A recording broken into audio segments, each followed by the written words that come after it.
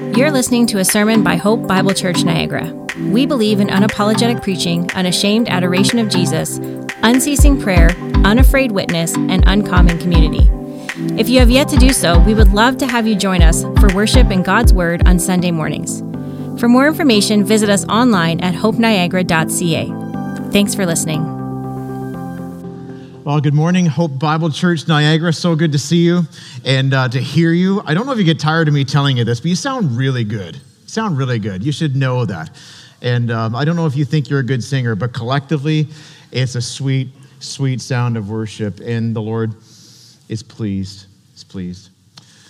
Well, I wonder if you turn your Bibles, please, to the book of Ruth in chapter 3, and we are continuing in our teaching series that we've kind of woven through the summer here in the book of Ruth. I know I've been away some, but God willing, I'm here the rest of the month, and we'll finish, Lord willing, the book of Ruth as we spend our time in worship together on Sunday mornings here this month of August. As you're turning to Ruth chapter 3, I would just say, if you don't have a copy of Scripture with you, just reach out the back, the under the chairs in front of you. Just look close by. You'll see there should be some Bibles close by there, just under the chairs in front of you. Go ahead and grab that. And the easiest thing is use the table of contents to go to the book of Ruth. And if you don't have a Bible of your own at home, I just invite you just to take that Bible on home with you. You can have it, and we would be glad for you to take it with you if you need a Bible of your own. If you're a guest with us today, special welcome. I wanted to say welcome to Hope Niagara. And if you wouldn't mind doing me one small favor before you leave today, if you're a guest, or if it's your first time in a long time, I'd be grateful if you just stop by the connection desk just outside those back doors before you go home and just let them know that you're here visiting today. It's your first time, or it's your first time back in a long time. And if you'd be willing to even do one more thing, to leave your name and contact information, I'd like to contact you this week personally, just to thank you for being here and just to offer a personal word of encouragement. So I'd be grateful if you would do that, and we want you to feel maximally welcome. And if Hope Niagara, if you're newish to our church and you're wanting to know more about us and about what it looks like to be part of this church family, there's a great opportunity today after second service at 12:15. It's a class we call Discover Hope. Discover Hope is downstairs in the auditorium, down in the below where we are right now. And it starts at 12:15. So basically, once the service is over, if you want to join us, you'd be welcome to make your way down there. Lunch is provided. I mean, that's pretty good. So even if the class is totally boring, the food will be good, and you will be welcome. I don't think it'll be boring, though. We're going to tell you about who we are and what we're about as a church. And in the journey here in life at Hope Niagara, Discover Hope is it's like step one. Well, I guess it's kind of showing up here is kind of step 1A, and then Discover Hope is 1B, okay? So you're warmly welcome to Discover Hope today at 12:15. Our scripture text is Ruth chapter 3, as we're making our way through this amazing short Old Testament book. It's the story of Naomi and her daughter-in-law Ruth, and you remember the story began in Ruth chapter 1 with a famine. And a famine hit the land in Bethlehem where Naomi lived with her husband and her sons. And with famine brought desperation. And in desperation, they made the difficult decision to flee Bethlehem and to go to a foreign country, to go to Moab. And there in Moab, they were able to eke out a living and survive. And while there's some good things happen. The boys, Naomi's sons, married Moabite women. But tragically, with much heartbreaks, there was 3 funerals. First, her husband Elimelech died, and then Mahlon and Chilion died, her sons. And as we get on into Ruth chapter 1, we find Naomi returning back to Bethlehem, heartbroken, shattered, and feeling like God had dealt with her very, very bitterly. In fact, she said when she returned to Bethlehem that I've come back empty. I went away full, and have come home empty. Only thing is, you and I can see in reading the book that she didn't come back totally empty, because she had someone with her, and that was Ruth, her daughter-in-law. Her other daughter-in-law went back to Moab, but Ruth was there with her, and Ruth declared that she wasn't going anywhere. She gave that famous line, where you go, I will go. Where you lodge, I will lodge. Your God will be my God. And so we have an inkling early on that Ruth is, this is quite the treasure she has. And then you get into Ruth chapter 2, and you see she doesn't waste any time. Ruth gets after it.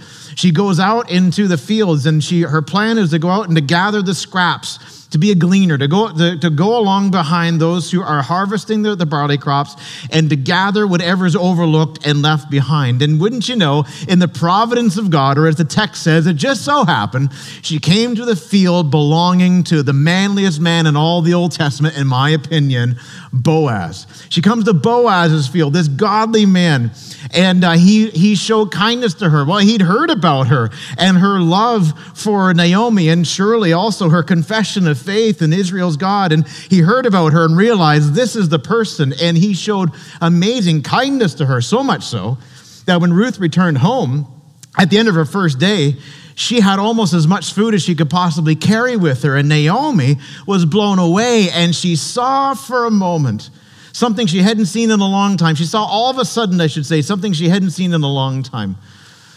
The goodness of God. Of course, she'd seen the goodness of God, but she was just blind to it in her bitterness and in her sorrow. But she, at the end of chapter 2 and verse 20, she said, may he, talking about Boaz, may he be blessed by the Lord, whose kindness has not forsaken the living or the dead. She was encouraged at God's kindness to her. And now when we come into chapter 3, well, Naomi, she changes gears. Now she's taking on the role of matchmaker. Let's look and see what happens here. Ruth chapter 3, verse 1. Then Naomi, her mother-in-law, that is Ruth's mother-in-law, said to her, my daughter, should I not seek rest for you, that it may be well with you? Is not Boaz our relative, with whose young women you were? See, he is winnowing barley tonight at the threshing floor. Wash, therefore, and anoint yourself, and put on your cloak, and go down to the threshing floor. But do not make yourself known to the man until he has finished eating and drinking. But when he lies down, observe the place where he lies. Then go and uncover his feet and lie down, and he will tell you what to do. And she replied, all that you say, I will do. Verse 6, so she went down to the threshing floor and did just as her mother-in-law had commanded her. And when Boaz had eaten and drunk, and his heart was merry, he went to lie down at the end of the heap of grain. Then she came softly and uncovered his feet and lay down. Verse 8, at midnight, the man was startled and turned over, and behold, a woman lay at his feet. He said, who are you? And she answered, I am Ruth, your servant. Spread your wings over your servant, for you are a redeemer. And he said, may you be blessed by the Lord, my daughter. You have made this last kindness greater than the first, in that you have not gone after younger men, whether poor or rich. And now, my daughter, do not fear. I will do for you all that you ask, for all my fellow townsmen know that you are a worthy woman. And now it is true that I am a redeemer, yet there is a redeemer nearer than I. Remain tonight, and in the morning, if he will redeem you, good, let him do it. But if he is not willing to redeem you, then, as the Lord lives, I will redeem you. Lie down until the morning. Verse 14, so she lay at his feet until morning, but arose before one could recognize another. And he said, let it not be known that the woman came to the threshing floor. And he said, bring the garment you are wearing and hold it out. So she held it, and he measured out 6 measures of barley and put it on her. Then she went into the city. And when she came to her mother-in-law, she said, how did you fare, my daughter? Then she told her all that the man had done for her, saying, these 6 measures of barley he gave to me, for he said to me, you must not go back empty-handed to your mother-in-law.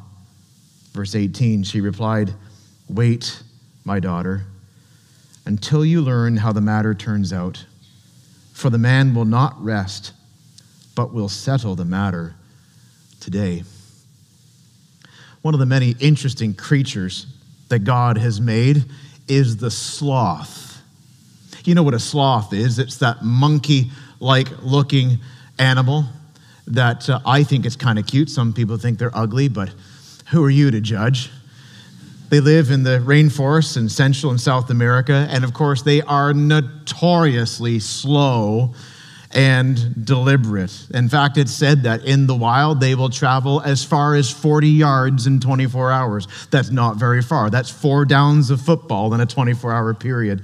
They're very, very slow. And my understanding is the reason that they're so slow is because they have a slow metabolism. It takes them 2 weeks to digest their food. And as a result, they don't do much. In fact, the only thing they do a lot of is sleep.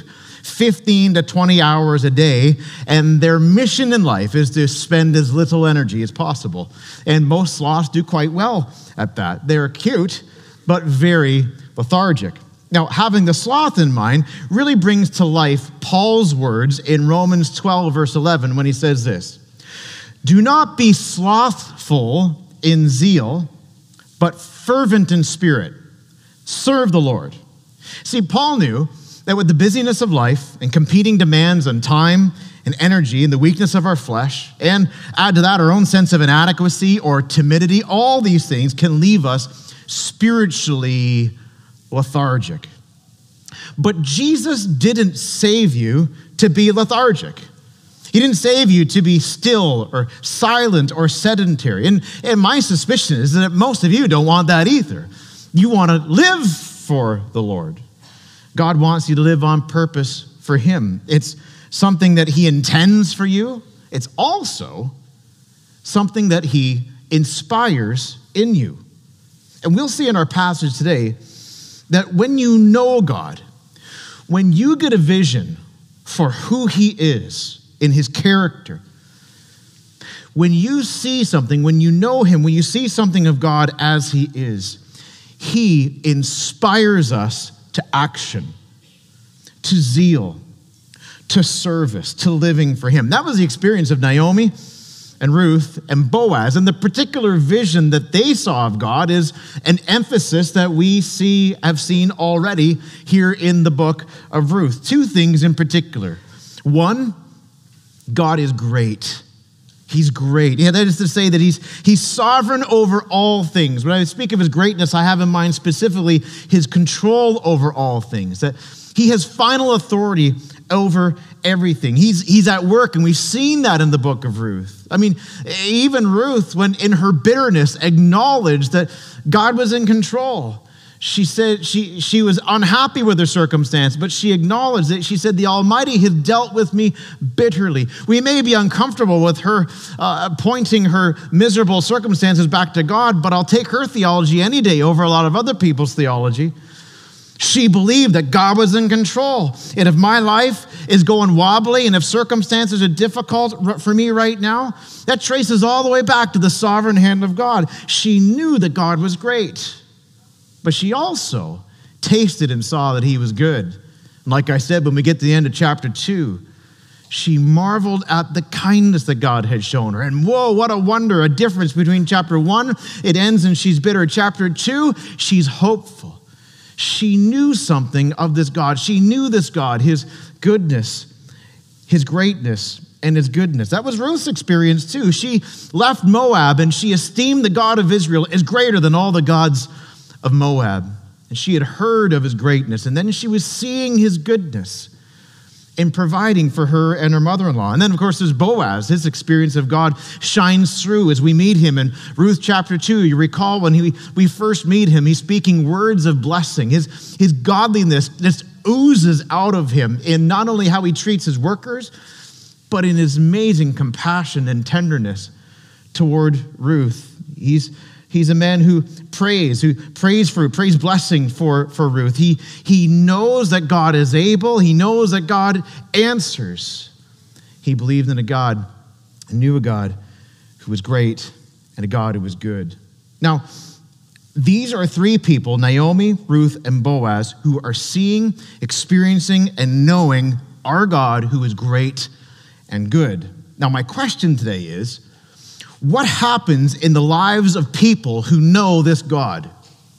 Like what happens in your life and mine when we know this God and we experience and see and perceive with the eyes of his heart, his greatness and his goodness. Like when you get a vision, when you have a palpable taste of a God who is in control of everything, when you have a palpable taste of a God who cares, who has kindness, what might that do to you? Well, I would say that we're going to see in our text today this very thing. The greatness and goodness of God inspires us in life-changing ways. The greatness and the goodness of God, when you know him, when you encounter him, he does something to you. Namely, he inspires you. He impacts you in life-changing ways. And I've identified 4 such life-changing ways from Ruth chapter 3. Now, let me get into the story here. We read through it here. Let's sort of walk through it together, and I'll show you these 4 life-changing ways that God's goodness and greatness inspires us. The first scene is up at Naomi's house.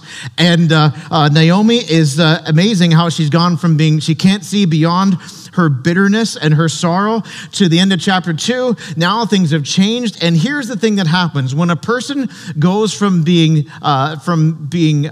blinded by bitterness to now being hopeful in the living God, it's amazing the transformation that can happen in their life and the perspective that comes. Now she can see a future. Now she's plotting and planning to get her daughter-in-law married to like the coolest man in all the Old Testament, Boaz. And you see that her concern for for Ruth, is for her future. In fact, she says, should I not seek rest for you, verse 1, that it may be well with you? See, I think she looks at Ruth and says, she is such a treasure, and she's so precious to me, but her and I, we're just surviving together. What's going to happen, though, when I'm gone? And she's totally on her own. She's still a Moabite. She's still a foreigner. And in antiquity, there was no social assistance programs. You couldn't go back to college and retrain and retool yourself. It was survival of the fittest, kind of. And she had concern and care for Ruth. And so her strategy was to help her get married to the manliest man going, to this godly man, Boaz. Not a bad strategy. Who could care for her and provide for her. And by the way, he's great. He's a great man. And so this is what she does. Now, I acknowledge it's a little strange, her strategy, but notice what she calls Boaz, verse 2, that he is a relative. Now, this refers to a tradition born out of the Old Testament law where a male relative would marry the destitute, childless widow of another relative. We're not too sure how closely related Boaz was to Elimelech, but they were at least distantly related and part of the same big group in Israel. And it was a significant thing that Naomi had in mind for him to do with Ruth, to marry her, and in particular, to care for her and provide for her and to give to her security, to give to her a future like she couldn't have on her own. And so her plan is this. I know it's strange, and in the year 2023, it's hard to fathom how this all works into a marriage proposal, but however it works, you can see it paid off. It seems to have worked. He got the message, and things are moving generally in the direction we all want them to, because he's the man and she's the woman. We want them to get together. Well, it's happening, but we got to be patient. So what's her plan? Well, I don't want to sound strange, but the plan is this. Clean yourself up, smell nice, put on your best clothes, and go on up to the threshing floor where he's going to be working late, all by himself. And when he's done his work, wait till he's eaten, and he's satisfied, his tummy's full, and he lays down in the cool of the night and falls asleep. And then, softly, quietly, make your way over to him and uncover his feet and lie down. Now, I know it sounds weird. And there's, in the Bible commentators, there's lots of discussion and debate about the symbolism and the strategy of uncovering the feet and everything like that. But all I'm going to say is this. Not only did it work, but Ruth did it, as her mother-in-law said. And as she does this, it's remarkable what she does. She makes her way over and uncovers his feet and lies down and then just waits. And you see that things unfold. They begin to unfold the way that Mumsy intended. Which brings me to my first point. The goodness and greatness of God inspires faith that seizes opportunity. It inspires faith. God's greatness and goodness inspires faith that seizes opportunity. Naomi realizes there's an opportunity here for Ruth with Boaz. She's observed Boaz's kindness to Ruth. And maybe, I can't be sure, but I wonder if some of Boaz's kindness and compassion and lavishness toward Ruth was a way in antiquity for a godly man who's many years older than this adult godly woman, if it was a subtle way for him to signal that he thought that she was just fine. And Naomi seems to, maybe, if so, she picks up on that and sends her beloved daughter-in-law to see him in the night. This is a risky maneuver. I mean, you don't have to be an expert on ancient customs to recognize this could go really bad. I mean, he could totally misinterpret her actions that night. He could wake up and think that she was trying to do something immoral with him. She could be the victim of him doing something immoral with her. It's a risky thing. And whose word would anybody believe if he took advantage of her? She's a Moabite woman, after all. And he, a prominent Israelite, godly man. But Naomi has faith in a God who's great and good, and he also sees the impact of God's greatness and goodness in the life of Boaz and the life of Ruth. Was it risk-free? No, hardly. But she saw an opportunity, and with faith, she acted. And Ruth too. And it isn't long before Boaz is in on it as well. The goodness and greatness of God does stuff to us. When you know him, one of the things is that it inspires faith that moves us to lay hold of opportunities that are in front of us. When hope rises in the people of God, so also does creativity and ambition and imagination. The end of Ruth chapter 1, Naomi's not looking past this moment in her sorrow.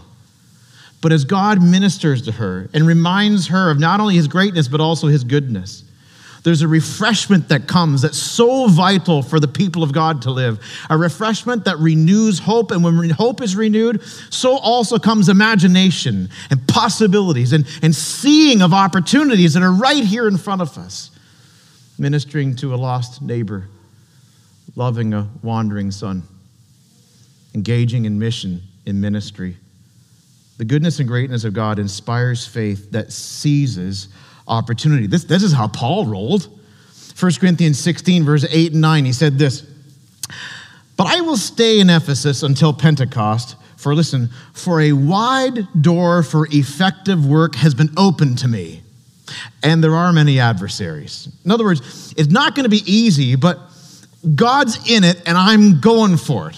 I had plans to do something else, but I see an opportunity right here. And there's a risk involved? Sure, there's risk involved. And will I regret later changing my plans? Maybe. But God's opened a door, and it's here. And knowing his greatness, that he's in control of all things, and knowing his goodness, that he cares for me. I'm in a can't-lose situation, and so it inspires creativity, even boldness, even righteous risk-taking. And loved one, that's so much of the Christian life. Believing God and acting based on your knowledge of him. Dale Ralph Davis said this. He said, believing that all things are in God's hands doesn't freeze us, but frees us. See the difference? Some of us are frozen right now. Nathaniel talked last week about fear. Maybe it's frozen in fear. Maybe you feel like the sloth and really lethargic and not moving much. Maybe you're one of those God's frozen chosen right now. And you just feel like, yeah, you know what? I'm not really engaged for the Lord. Well, what you need is not a pep talk from your pastor. What you need is a renewed, refreshed vision of God. How great he is. He's got this. He's got it all in his hands, including you. And he cares for you. He has compassion for you. And when you know him like that, it doesn't freeze us up, but frees us to act for him, to move past maintaining, to get beyond going through the motions, to being zealous for good works, seizing opportunities. And I was thinking of examples of this before I came today to preach this. I was thinking of a number of years ago, being at a conference, and one of the conference speakers was a man named Ramez Atala. Ramez is he heads up the Egyptian Bible Society. And one of the interesting things about the Egyptian Bible Society is it's very difficult to distribute Bibles in Egypt. In fact, it's illegal to give them away. So what do you do when you head up a ministry that's devoted to distributing Bibles and you're in a country where it's illegal to give them away? What do? You sell them. You sell them. And that's what they do. They sell Bibles. In fact, they've got large evangelistic billboards up around Cairo, and it's illegal to proselytize, but they're not proselytizing. They're advertising their business of selling Bibles.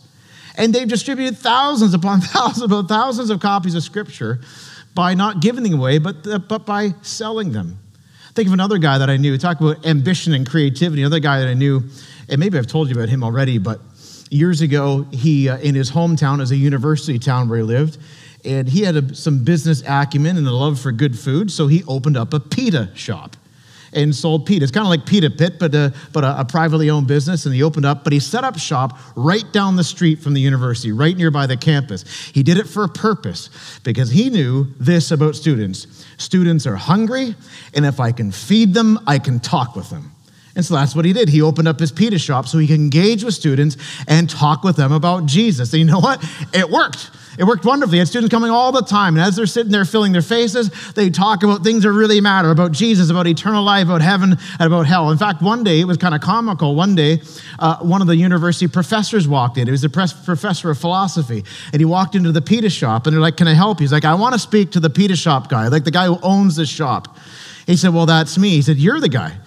He said, "My philosophy class, my students are always prefacing what they say with this line saying, 'Well, the guy at the pita shop says,' they keep coming back with your arguments. I wanted to meet you." Talk about ambition. Where does that come from? That comes from knowing a God, knowing him.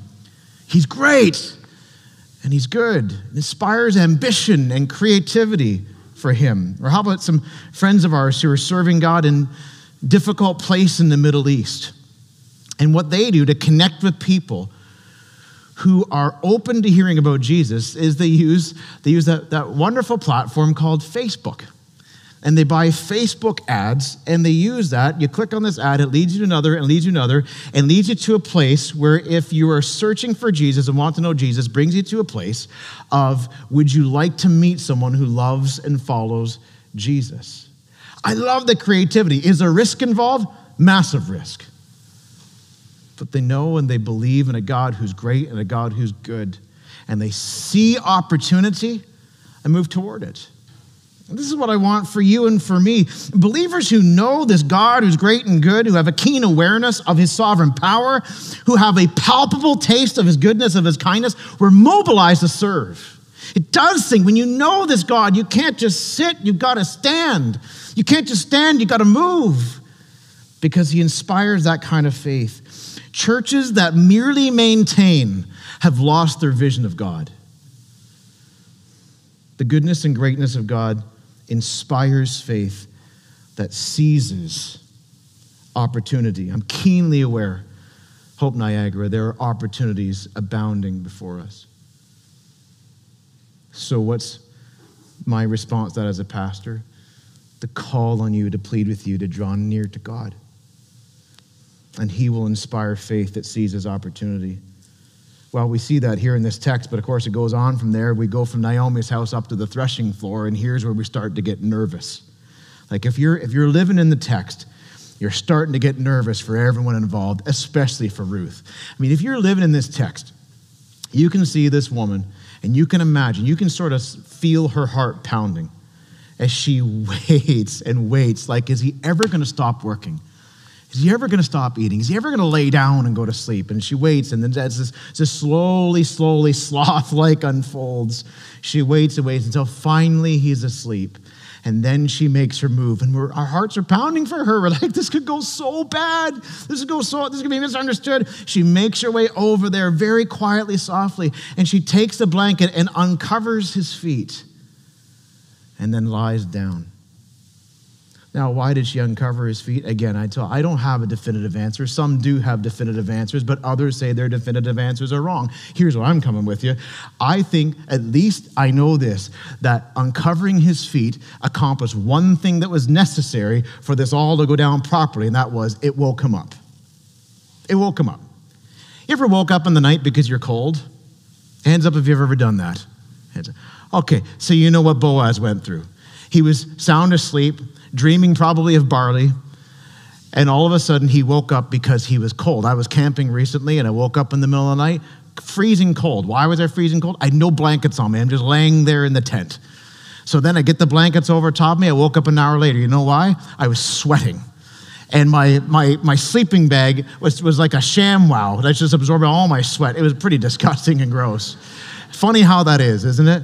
When your temperature's off, it's tough to sleep. That's what happened to Boaz. But imagine this poor man. He wakes up freezing cold. He does what you would do in the night, freezing cold. He sits up and bends down to cover his feet. Ah! There's a woman there. Imagine how you would feel if you woke up in the night cold and went to put the blankets over your feet, and there's a person in your bed. Shocked at this, he says what you and I were like, who are you? It's not that he had no idea who Ruth was. It was just he just woke up. It's dark out, and she's there.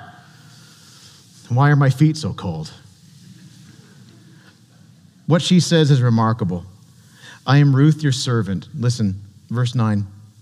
Spread your wings over your servant, for you are my redeemer. She's good. This is so good. I know it sounds weird because we live in Canada in 2023.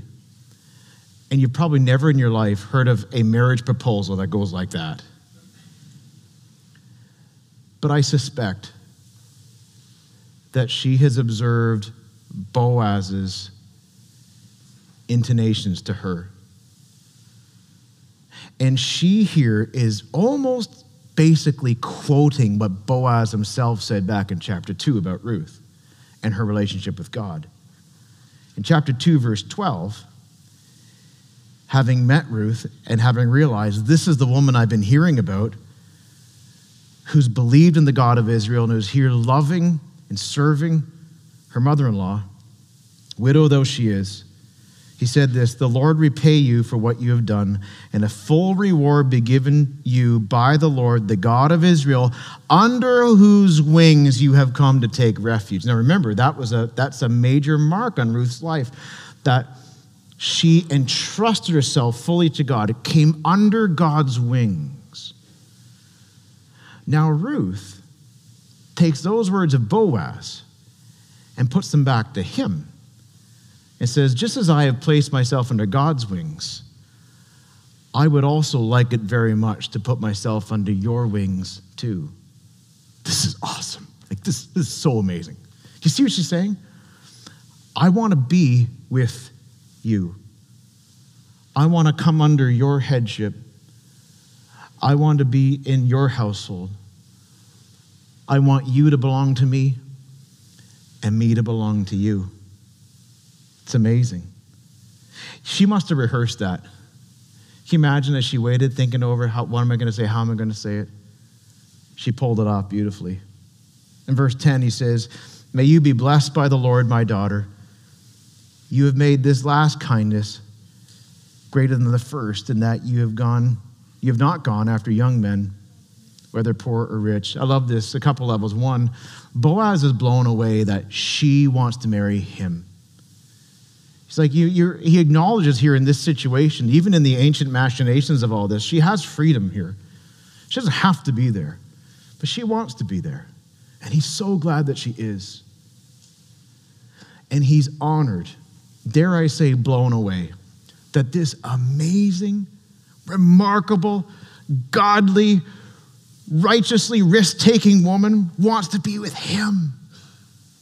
And just as an aside, this isn't in my notes, so this is just for free. I would say, if you're married, you would be wise to, at least from time to time, stand back and marvel at the fact that your husband, your wife, chose to be with you. I mean, you know you, and you wouldn't marry you. But she did.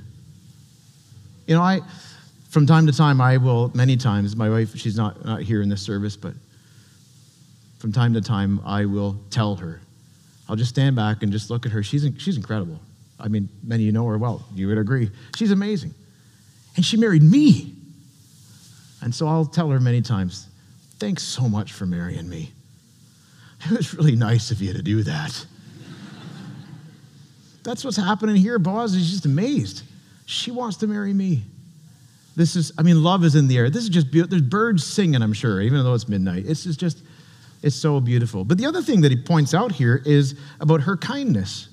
Her kindness. See in verse 10, you have made this last kindness greater than the first, in that you have not gone after young men, whether poor or rich.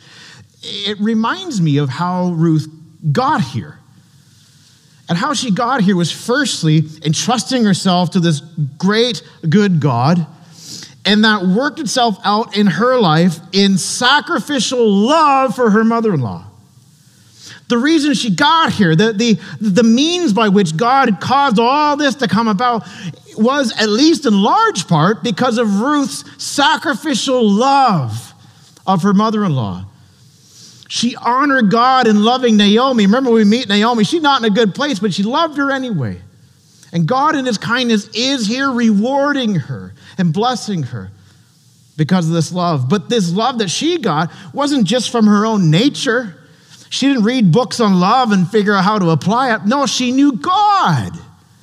And knowing the greatness and goodness of God and knowing him and loving him and worshiping him resulted in her being in wonder and amazement at him, and it worked itself out in her showing sacrificial love. You see, the greatness and goodness of God inspires faith that sees his opportunities, but it also inspires faith that loves sacrificially.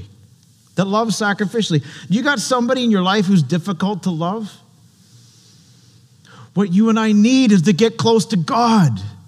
Draw near to him and he will draw near to you. And as he draws near to you, your eyes begin to be more and more open to who he is, and the revelation of who he is does stuff to you. Like makes you love people that are hard to love. Love is not selfish. Selfishness ruins relationships, but sacrificial love honors God and blesses us. Of course, that's what Jesus did, isn't it? Loved us sacrificially. Mark 10:45. Even the Son of Man came not to be served, but to serve and to give his life as a ransom for many. Aren't you glad that Jesus was not selfish? Ephesians 5:2.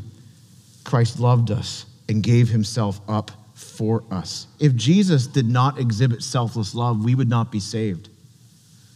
Aren't you glad for his selfless love? When I said that in first service, somebody shouted amen. Aren't you glad for his selfless love?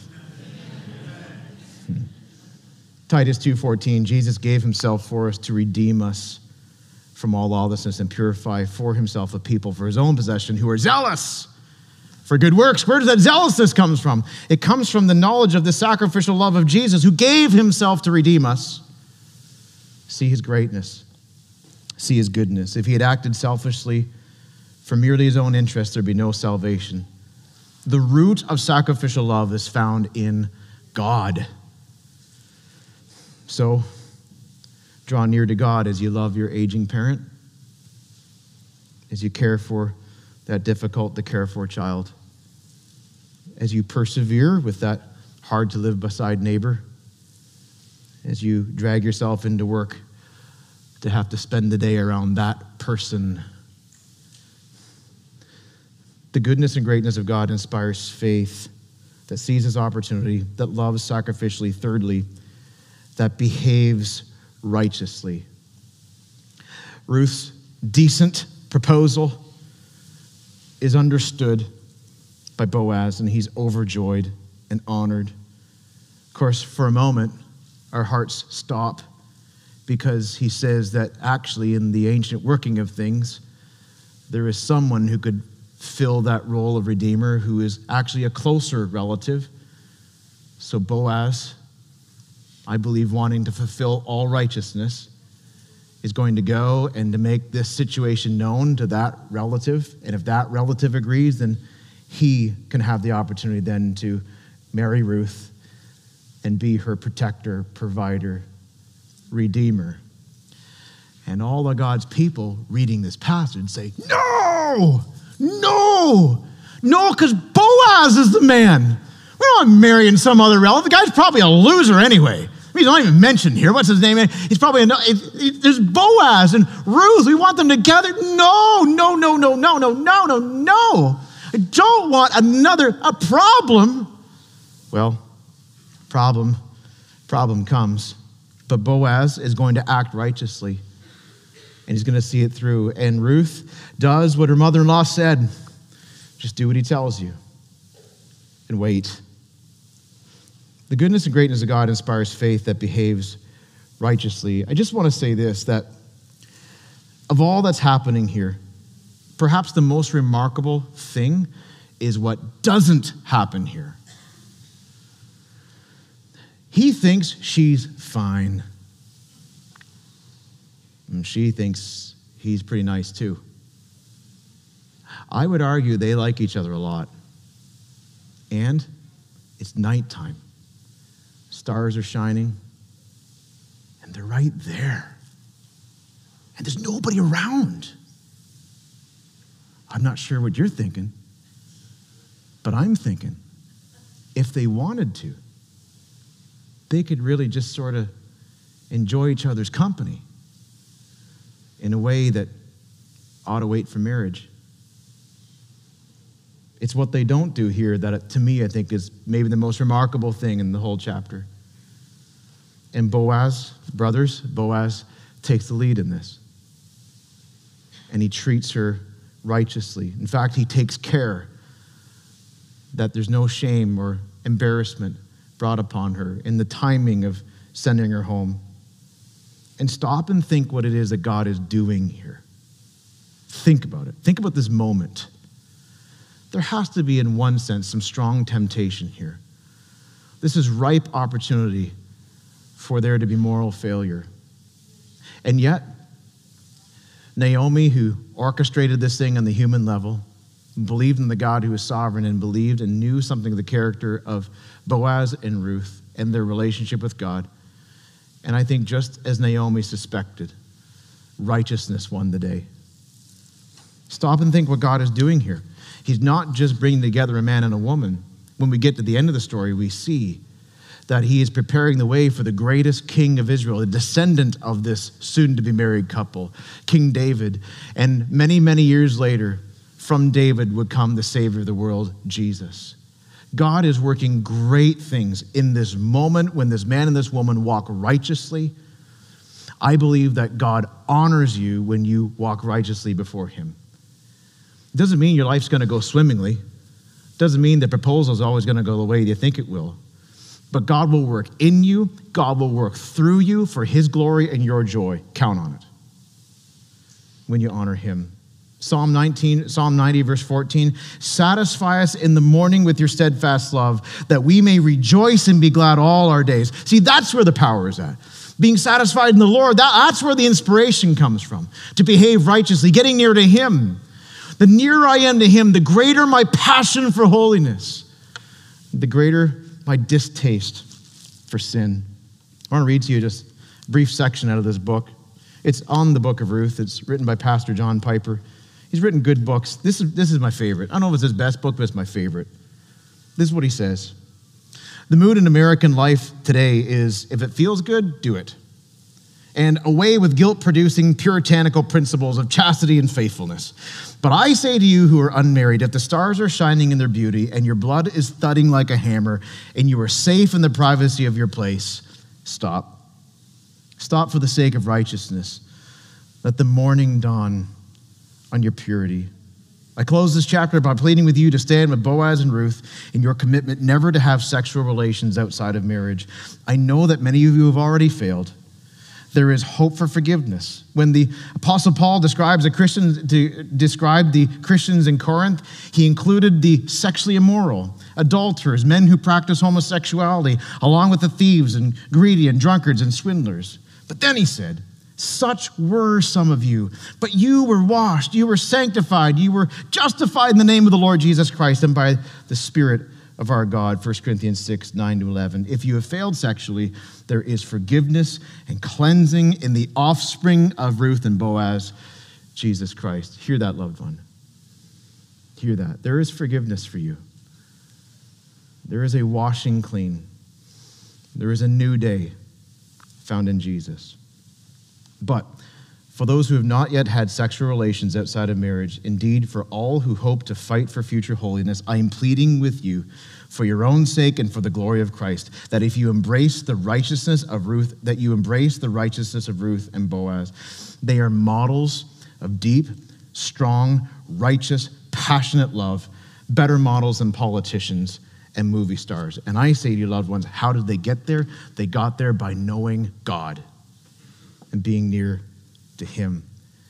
The goodness and greatness of God inspires us to seize God-given opportunities, to love sacrificially, to behave righteously. Finally, the goodness and greatness of God inspires faith that hopes expectantly. The end of chapter 3, the suspense is killing us.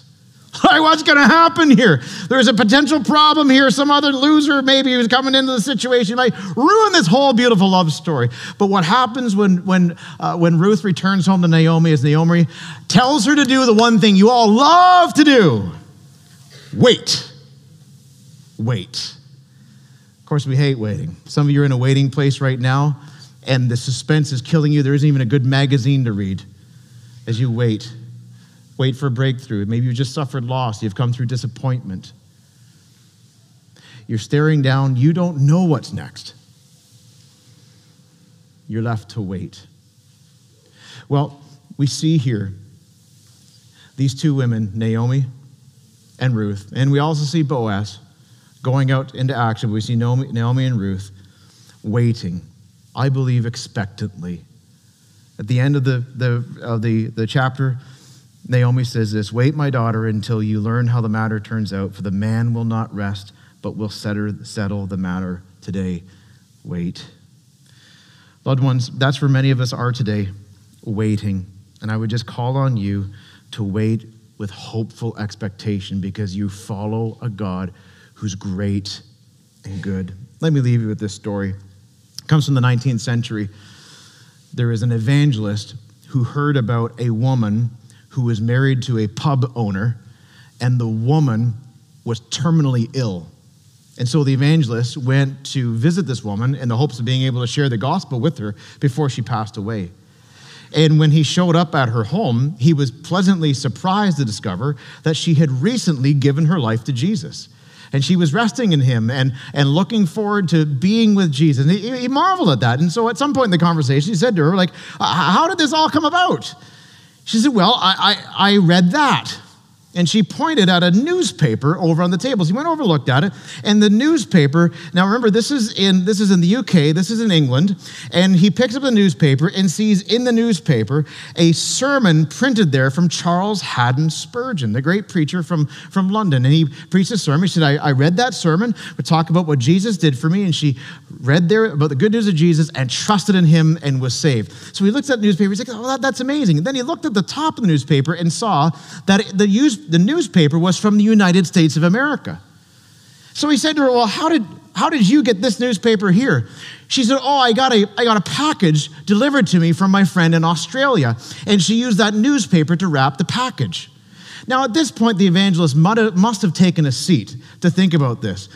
A Baptist preacher in London, England, preaches a gospel sermon that is printed in a newspaper in the United States of America, which somehow, someway ends up in Australia, which just so happens to be used to wrap a parcel and shipped back to England. And this woman opens the parcel and just so happens to read the newspaper that the parcel was wrapped in, learns about the love of Jesus, and gives her life to the Lord and is in heaven today. That is your God. Listen, he does crazy stuff like that all the time. All the time. Even when you least expect it. All I'm saying to you is get near to him. And as you get near to him, he will inspire in you an expectant hope. Look at the difference, loved one. Look at the difference that God can make in your life. Draw near to him, and he will draw near to you. Make it your aim to know him.